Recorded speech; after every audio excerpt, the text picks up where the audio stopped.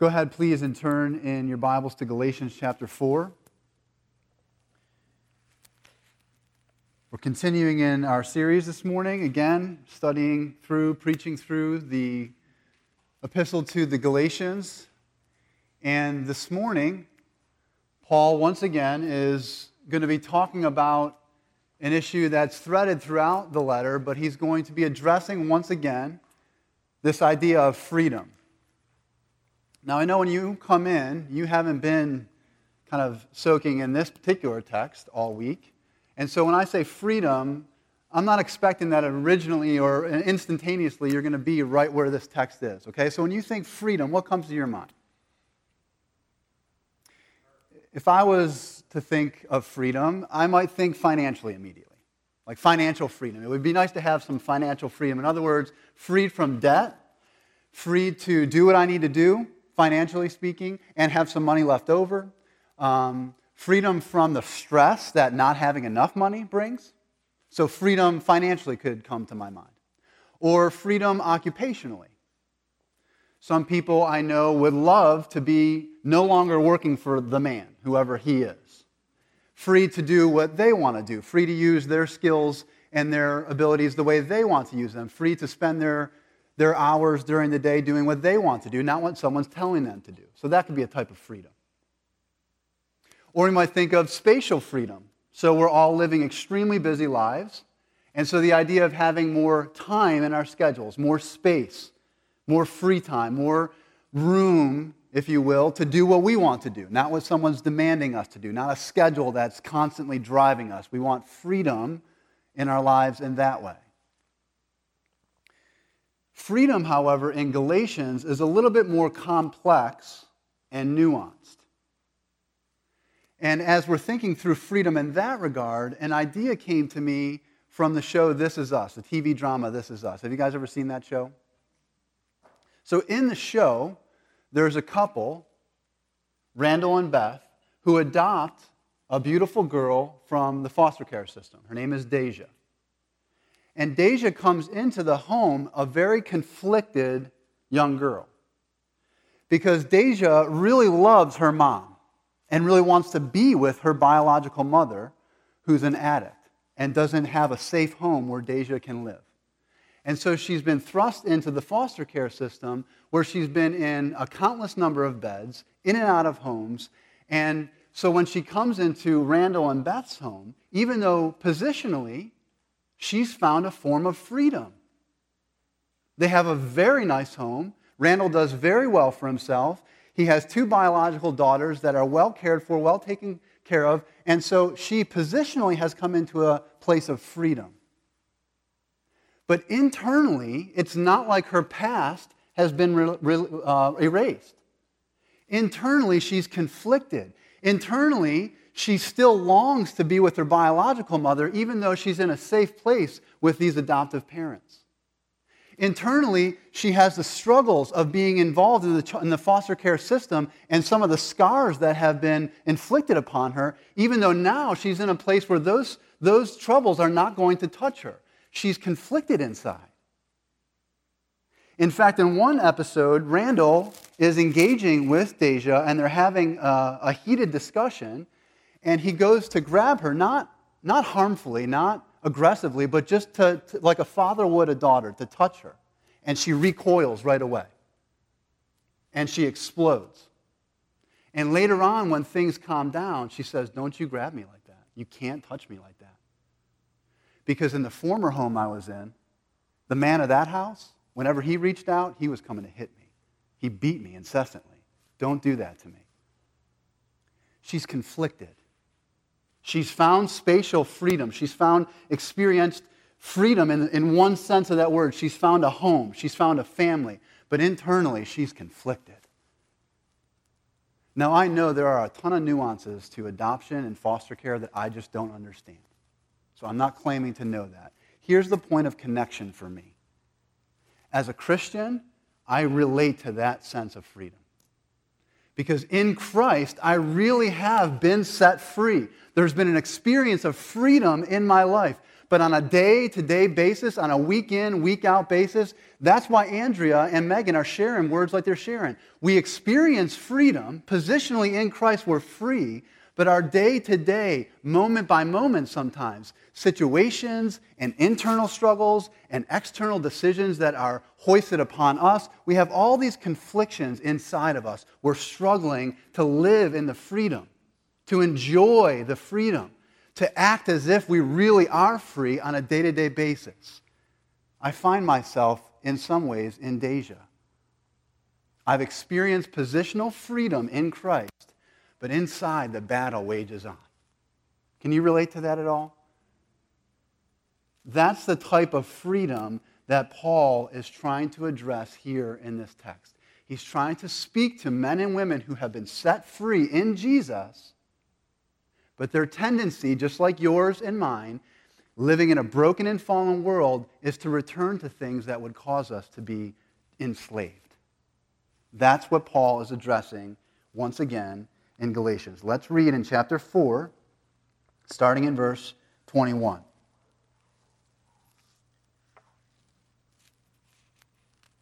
Tell me, you who desire to be under the law, do you not listen to the law? For it is written that Abraham had 2 sons, one by a slave woman and one by a free woman. But the son of the slave was born according to the flesh, while the son of the free woman was born through promise. Now this may be interpreted allegorically. These women are 2 covenants. One is from Mount Sinai, bearing children for slavery. She is Hagar. Now Hagar is Mount Sinai in Arabia. She corresponds to the present Jerusalem, for she is in slavery with her children. But the Jerusalem above is free, and she is our mother. For it is written, Rejoice, O barren one who does not bear. Break forth and cry aloud, you who are not in labor. For the children of the desolate one will be more than those of the one who has a husband. Now you, brothers, like Isaac, are children of promise. But just as at that time he who was born according to the flesh persecuted him who was born according to the Spirit, so also it is now. But what does the Scripture say? Cast out the slave woman and her son, for the son of the slave woman shall not inherit with the son of the free woman. So, brothers, we are not children of the slave, but of the free woman. Spirit of God, would you help us right now? Would you help us as men and women who have come to experience a freedom in Jesus Christ, a freedom that we haven't earned, a freedom that's been given to us based on what He's accomplished. But Lord, you know that in a fallen world and in a busy, hectic, chaotic life at times, we come into this place feeling trapped, feeling oppressed, feeling weighed down, burdened.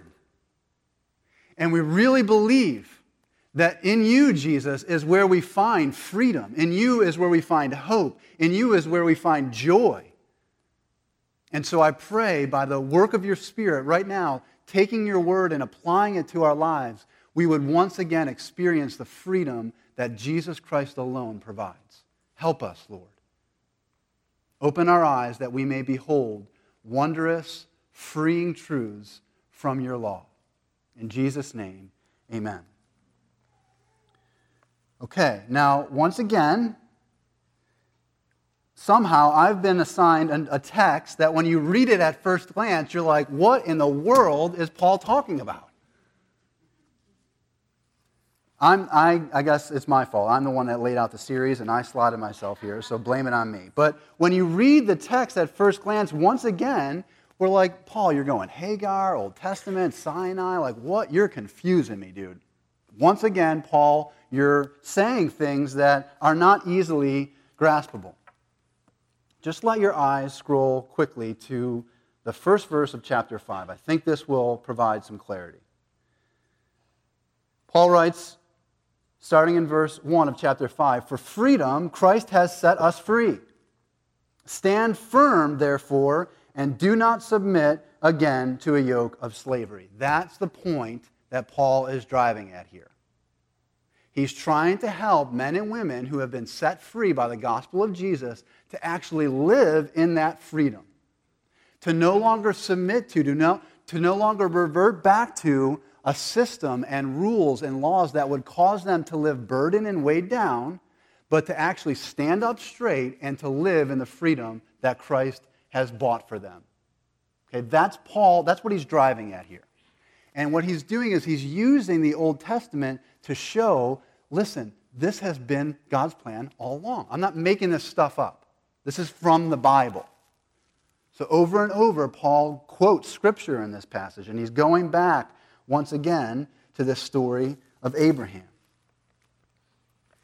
So as we think about ourselves then, as we think about what we come in to church this morning, what weights we come bearing, what situations are going on in your lives, when you think about the weights and the burdens, whether they're self-inflicted because we've fallen into sin, whether they're inflicted upon us by the sins of others, whether they're just circumstantial or situational, there's just stuff that's going on in life that's really, really hard. And no one's necessarily to blame, but man, we come in here and we're feeling this weight.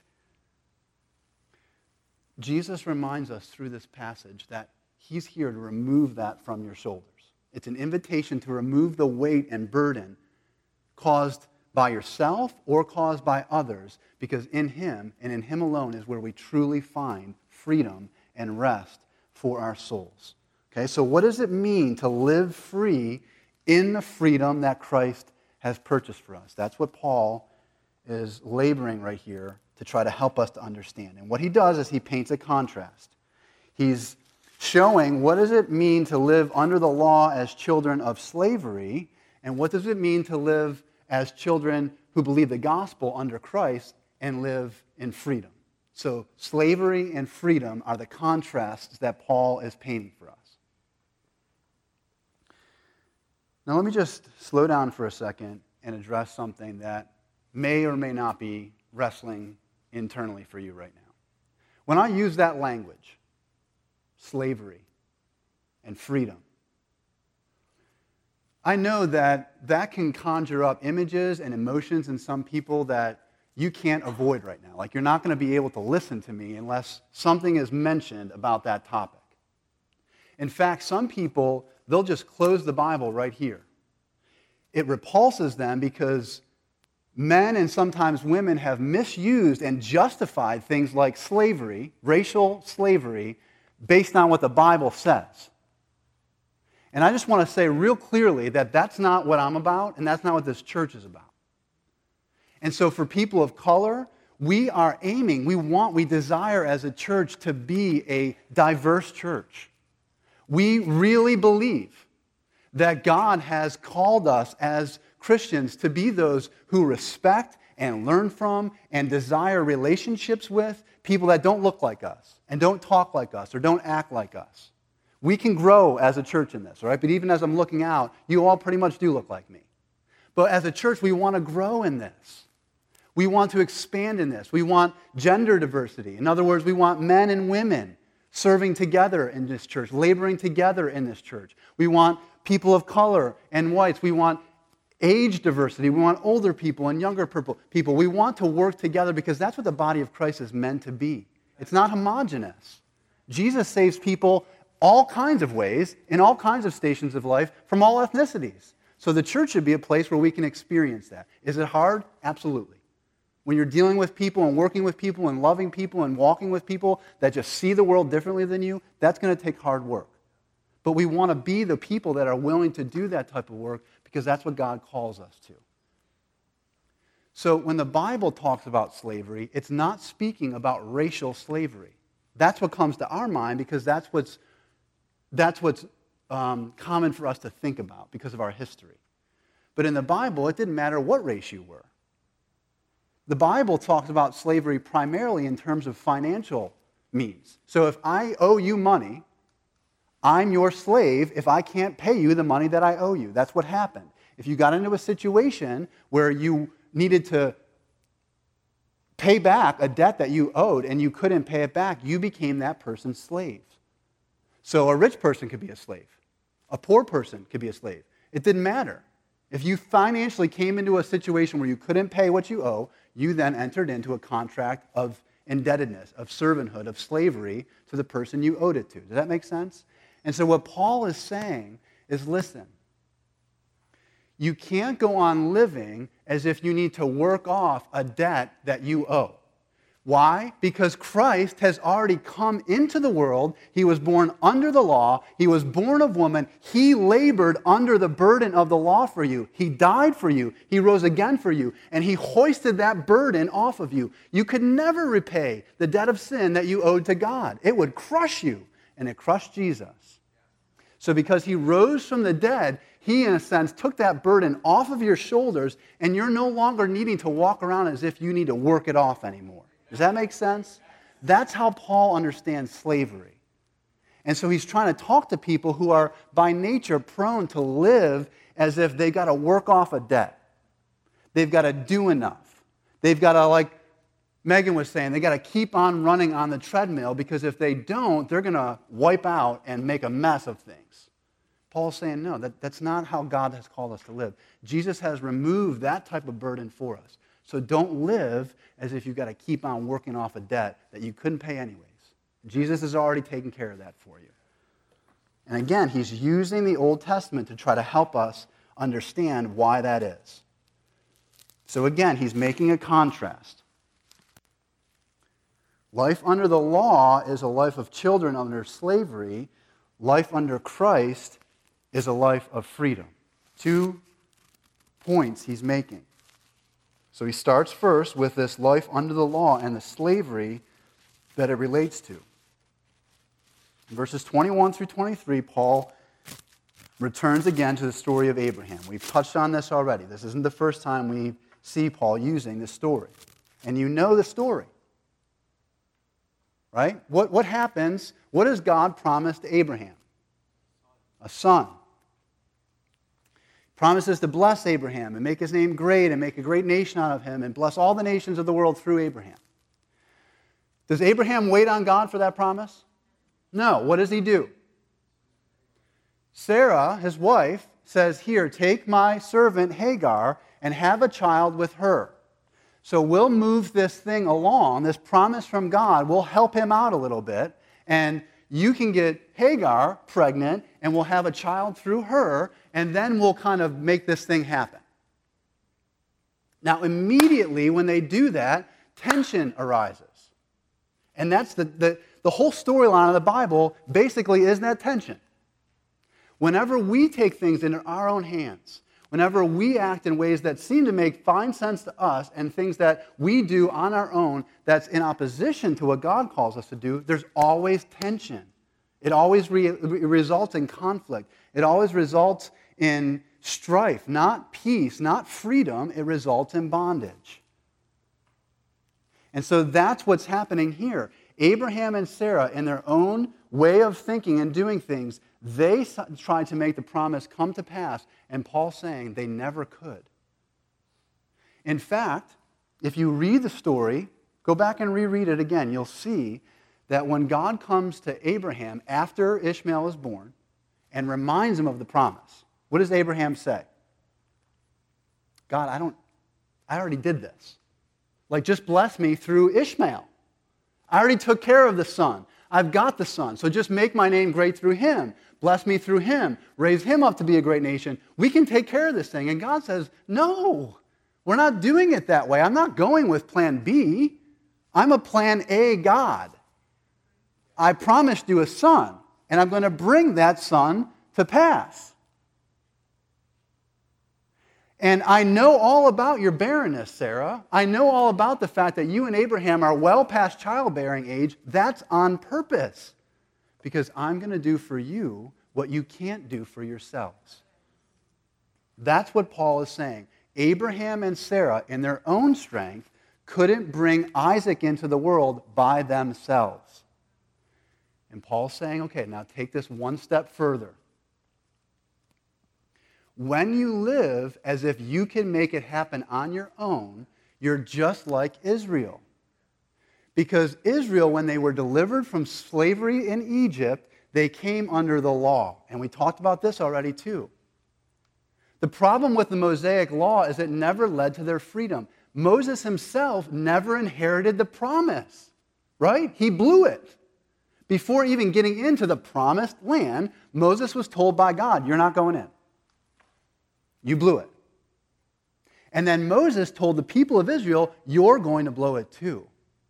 You're going to not hold up your end of the bargain. You're going to go into the promised land, but then you're going to forfeit the promise because of your idolatry and your disobedience to God. Other nations stronger than you are going to come in, and they're going to kick you out of the promised land.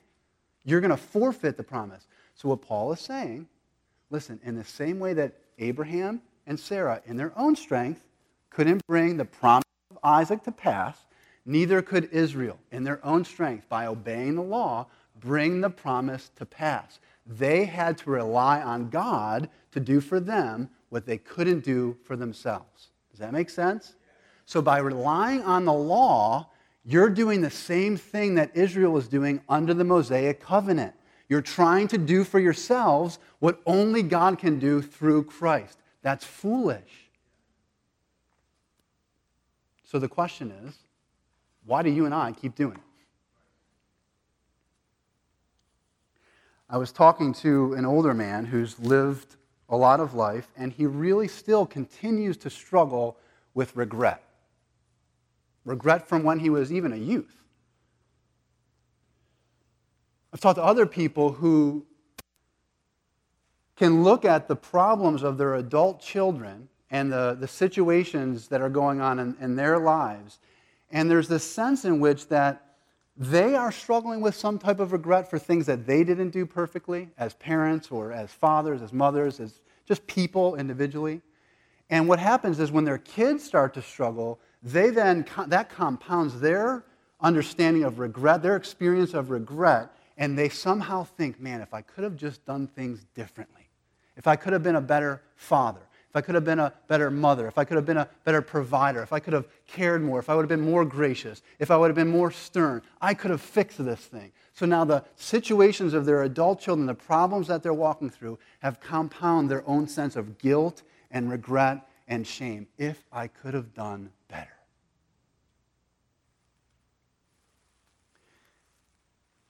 How about this? How about when you're scrolling on Instagram and the image that you see is of somebody whose house looks like it just came right out of Pottery Barn. And the kids are all sitting perfectly dressed, doing Pinterest crafts, and everybody's happy. And the post says, and tonight's date night. And later on, so-and-so and so-and-so are smoking hot because they've been killing it at the CrossFit gym for months. And you're scrolling in your sweatpants on the couch, and you look around, and your living room looks like a bomb just went off in it. And what do? You start having this sinking feeling, this FOMO feeling like, I will never be like that. I'm missing out. Somehow, some way, they've got it all together, and I'm a loser. And there's this self-pitiful comparison that goes on, but there's the same sense, if I could only be better. If I could only be like them. If I can only have my life together like it seems like they do. And by the way, that's not reality. Nobody's perfect. But we live underneath this weight and this burden of, if I could only, if I was just. Because all of us struggle with this internal legalist. We all have it. It's a murmur. It's an internal murmur that most of us really can identify. It's like the one friend I was talking with last week who said, I can't truly sit down and rest because I'm constantly feeling guilty every time I sit down. I really have a hard time unplugging because when I'm sitting there, seemingly idle, all I think about is all of the things that I have to get done, and I feel guilty. Or the woman who says, I can only truly unplug and take a rest when I feel as if I've earned it. So if the to-do list that I've created, some arbitrary law that I've created, if that's accomplished, then I can let myself settle down.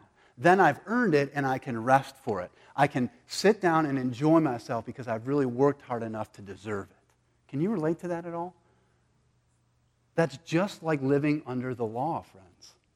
It's some arbitrary list. It's some way of thinking. It's some if I could only. It's a pride issue, honestly. It's a deserving of God. And if we're not careful, we take that mentality to God and think, if I could only be good enough, if I was studying hard enough, if I was obeying enough, if I was doing everything that God calls me to do, if I was a more loving person, a more patient person, then I would truly understand the freedom of Christ. And Jesus says that is totally false.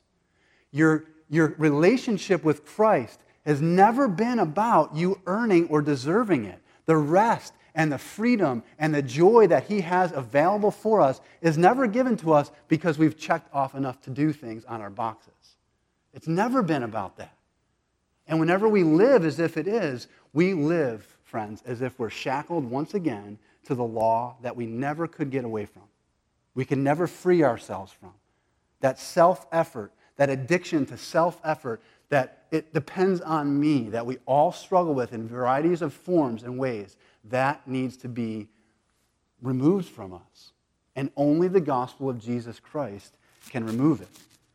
Only when we understand truly that we are children of freedom, we're children that have been bought and saved by the blood of Jesus Christ, that burden is removed from us. Only then can we really stand upright and live as men and women who are free. Paul turns to this now in the second half of the text. He's told us that life under the law is life under slavery. Don't go back there. There's no freedom there. There's no freedom in self-effort. There's only freedom in Christ, and that's who you are. Life under Christ is a life of a child who's free. Life under the law is like living as children of slaves. He says in verse 26, but the Jerusalem above is free, and she is our mother. What's he talking about there? This is another confusing part in this passage. This Jerusalem above, the Jerusalem below. Paul's dealing with something that was very common in the Jewish person's mind, the idea of a new heaven and a new earth, a new Jerusalem. Just like God dwelt in the old Jerusalem, in the temple, His presence was there. They really had a hope and a future that God was going to dwell in the new Jerusalem with them, and they were going to be there with Him. So the old Jerusalem in slavery, Paul says, those are the Jews that are currently living with a veil over their face in Jerusalem at this time who did not believe in Jesus. They rejected Him. So they're still living under the yoke and the burden of slavery under the law. Paul says that's not who you are anymore. You're from the Jerusalem above. You're from your mother who is free. You're citizens of the kingdom of God. And he takes those things from places just like he quotes from right here. Paul, when he breaks and quotes, rejoice, O barren woman, he's quoting from Isaiah. And that very text is where the Jews took this idea of the New Jerusalem. Rejoice, O barren one who does not bear. Break forth and cry aloud, you who are not in labor. What's he talking about there? Who's Isaiah talking to? He's talking to the Israelites in captivity, in exile. They're completely lifeless. They're hopeless.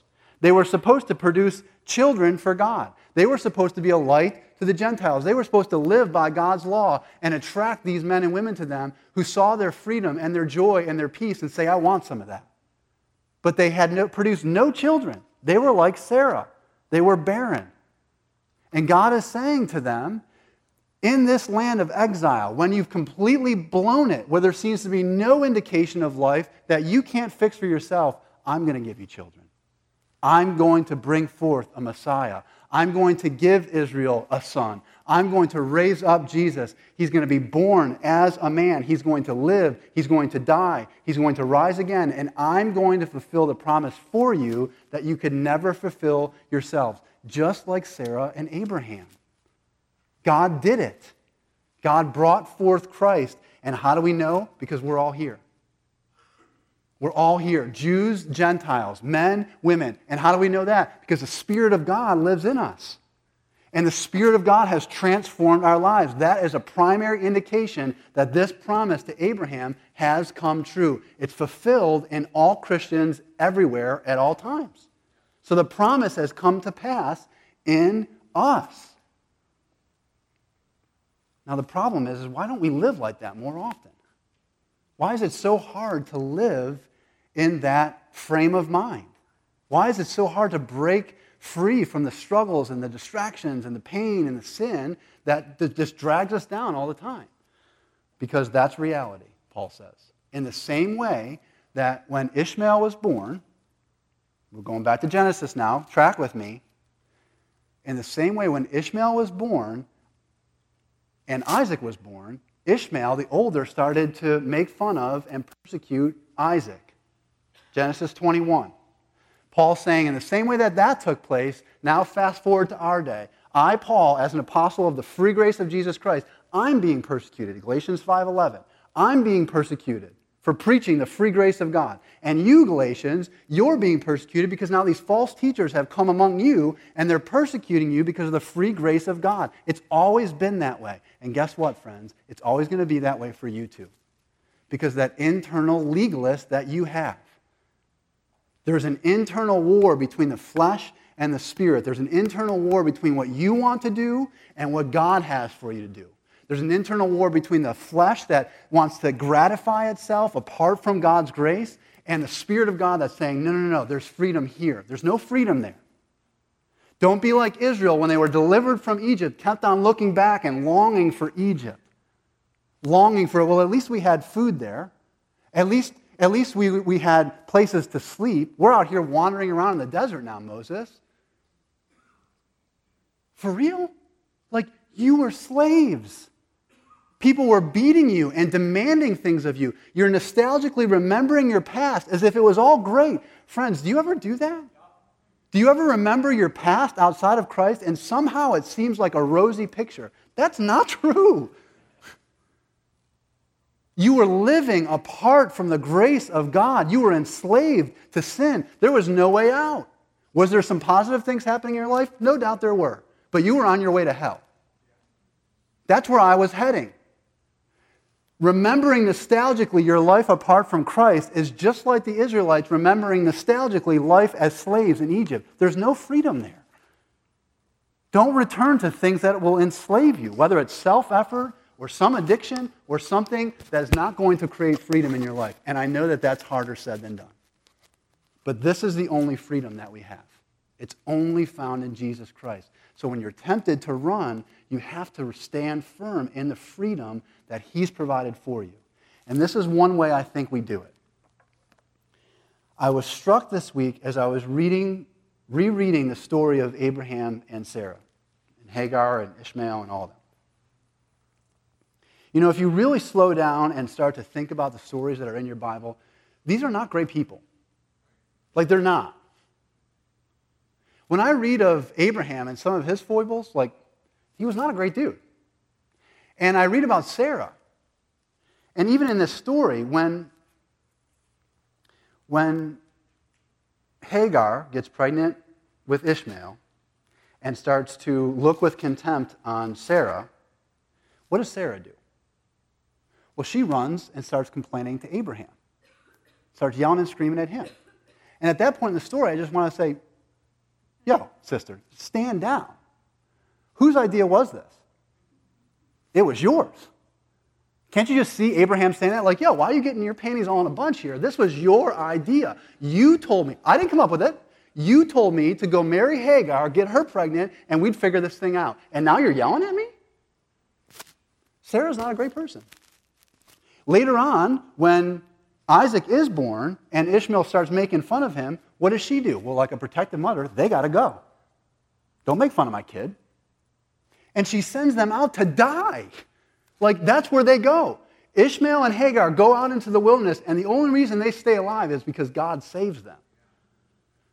I don't think Sarah is a great person. What really, really affects me, though, is that's not the final chapter of her life. That's not where the story ends for her. So when you read Hebrews 11, Sarah's there. And you know what the epitaph over Sarah's life is?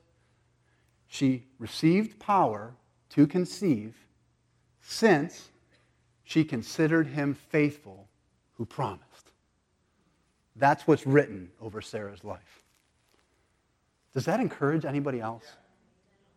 God's final word on us as believers is not all the mess-ups, all the screw-ups, all of the ways we've failed. We're just like Sarah and Isaac, friends, or Sarah and Abraham.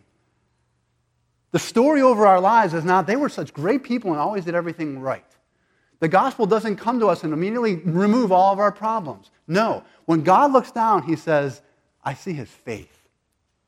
I see her faith. She trusted me. Are they messed up in some ways? Absolutely, but they're mine. They're my kids, and I love them. Not because of what they've done, but because of what I've done for them. They are free men and women. I love them. Are they misfits at times? Absolutely, but they're my misfits. They're mine. I've cleansed them through the blood of Christ. I've removed their sin from them. There's no more effort, no more working, no more slavery that they're in. I have completely taken that away from them. They are mine. And that's the banner that flies over your life as a Christian. Do you have things you need to change? Yes, you do. And so do I. But ultimately, that's not what defines us. What defines us is we consider Jesus faithful who made a promise to us. He said, if you call on my name and you believe in what I've done for you in my death and resurrection, you're good to go. You will be saved forever because of your trust in me. That's the epitaph. That's the statement. That grace is the banner that flies over our lives. And I think that's how we apply it in the day-to-day. When that internal legalist starts to rise up in you, if I could have, if I would have, if I were only, if this, if that, if I could just do this better, if this problem that I'm currently laboring under, if I could just figure this out, if I could just find a way around this, it's not about you, friends. It's not about you. You do not possess the strength nor the power to deliver yourself. You need to find your freedom and your rest in Jesus Christ. He says, take my yoke upon you. Take my freedom. I will remove the burdens from you. Take my yoke upon you. Learn from me. There is where we find our rest. There is where we find our freedom. It's only in Christ. Let me have the band come up and let's sing to him. You know, it's an interesting thing to me that Christian freedom really is a paradox. Christian freedom is the only way to find freedom is to be a slave. Jesus says, come and lay down your life. Come and lose your life. Come and let me be your master. You be my slave, and I will make you free. That's a paradox. Our culture will teach us over and over again that freedom comes when you be authentic to yourself. Self-authenticity, being me, being who I want to be, whatever form or fashion that takes, that's where you're going to find your freedom. That's where you'll find purpose. That's where you'll find meaning. Jesus says that's a lie. That's only more bondage coming your way. True freedom is when we find ourselves slaves of Christ. When we say, Jesus, I need you, and I'm giving my life over to you. He reshapes us. He reforms us. He returns us to our sanity. He returns us to wholeness. And he helps us to understand what it means to truly be human, what it means to be created in his image and walk in freedom that he's purchased for us. Freedom is only found in Christ alone. Let's stand and sing to our great Savior.